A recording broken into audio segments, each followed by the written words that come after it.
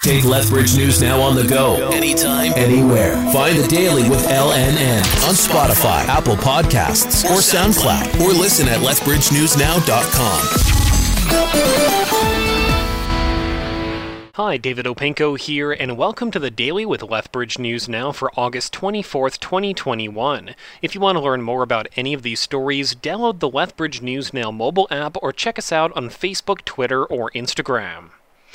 Justin Trudeau says he and other G7 leaders are adamant that anyone who wants to leave Afghanistan can by the August 31st deadline for foreign troops to vacate Kabul International Airport. Taliban officials announced that they will no longer allow Afghan citizens to leave the country beyond the deadline.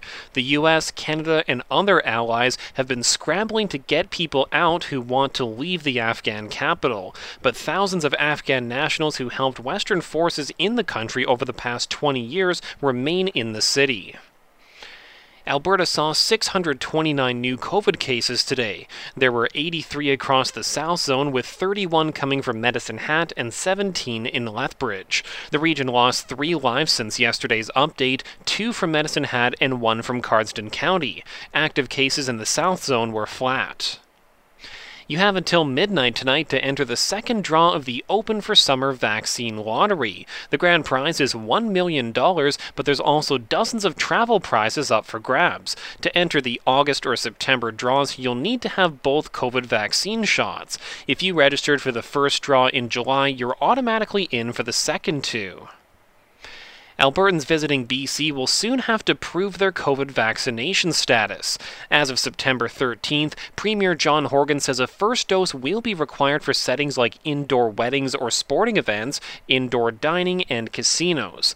BC's Ministry of Health confirmed that those visiting from outside the province will need to verify their vaccination status, but since Alberta doesn't have an equivalent vaccine card, they're still not sure what types of documentation will be required. Environment Canada is calling for slightly above normal conditions this fall. Meteorologist Alyssa Peterson says this will follow a summer that saw many heat waves in Alberta, particularly in June and July.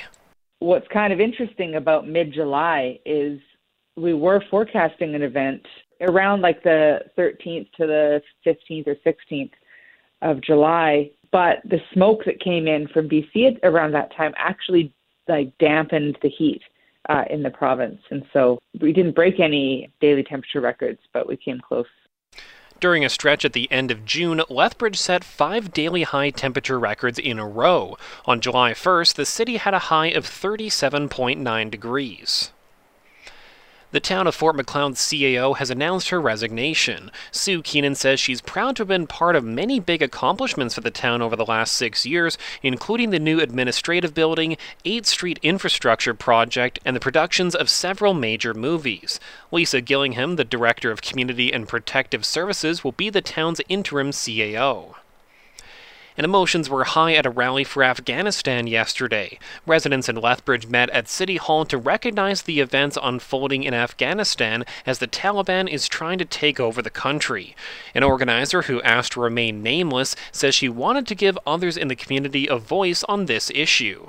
We do have a very small community here for Afghans, but it was extremely important for me to have some kind of a say or anything to raise awareness.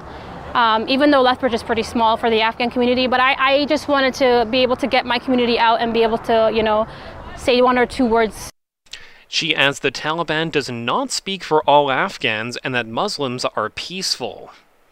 So those are just a few of the stories we've been covering today. To stay up to date on the latest local and regional news, head over to lethbridgenewsnow.com or find us on Facebook, Twitter, or Instagram. Listen to The Daily with LNN on Spotify, Apple Podcasts, or the Lethbridge News Now mobile app. And if you have a tip for the newsroom, send us a text at 403-329-6397.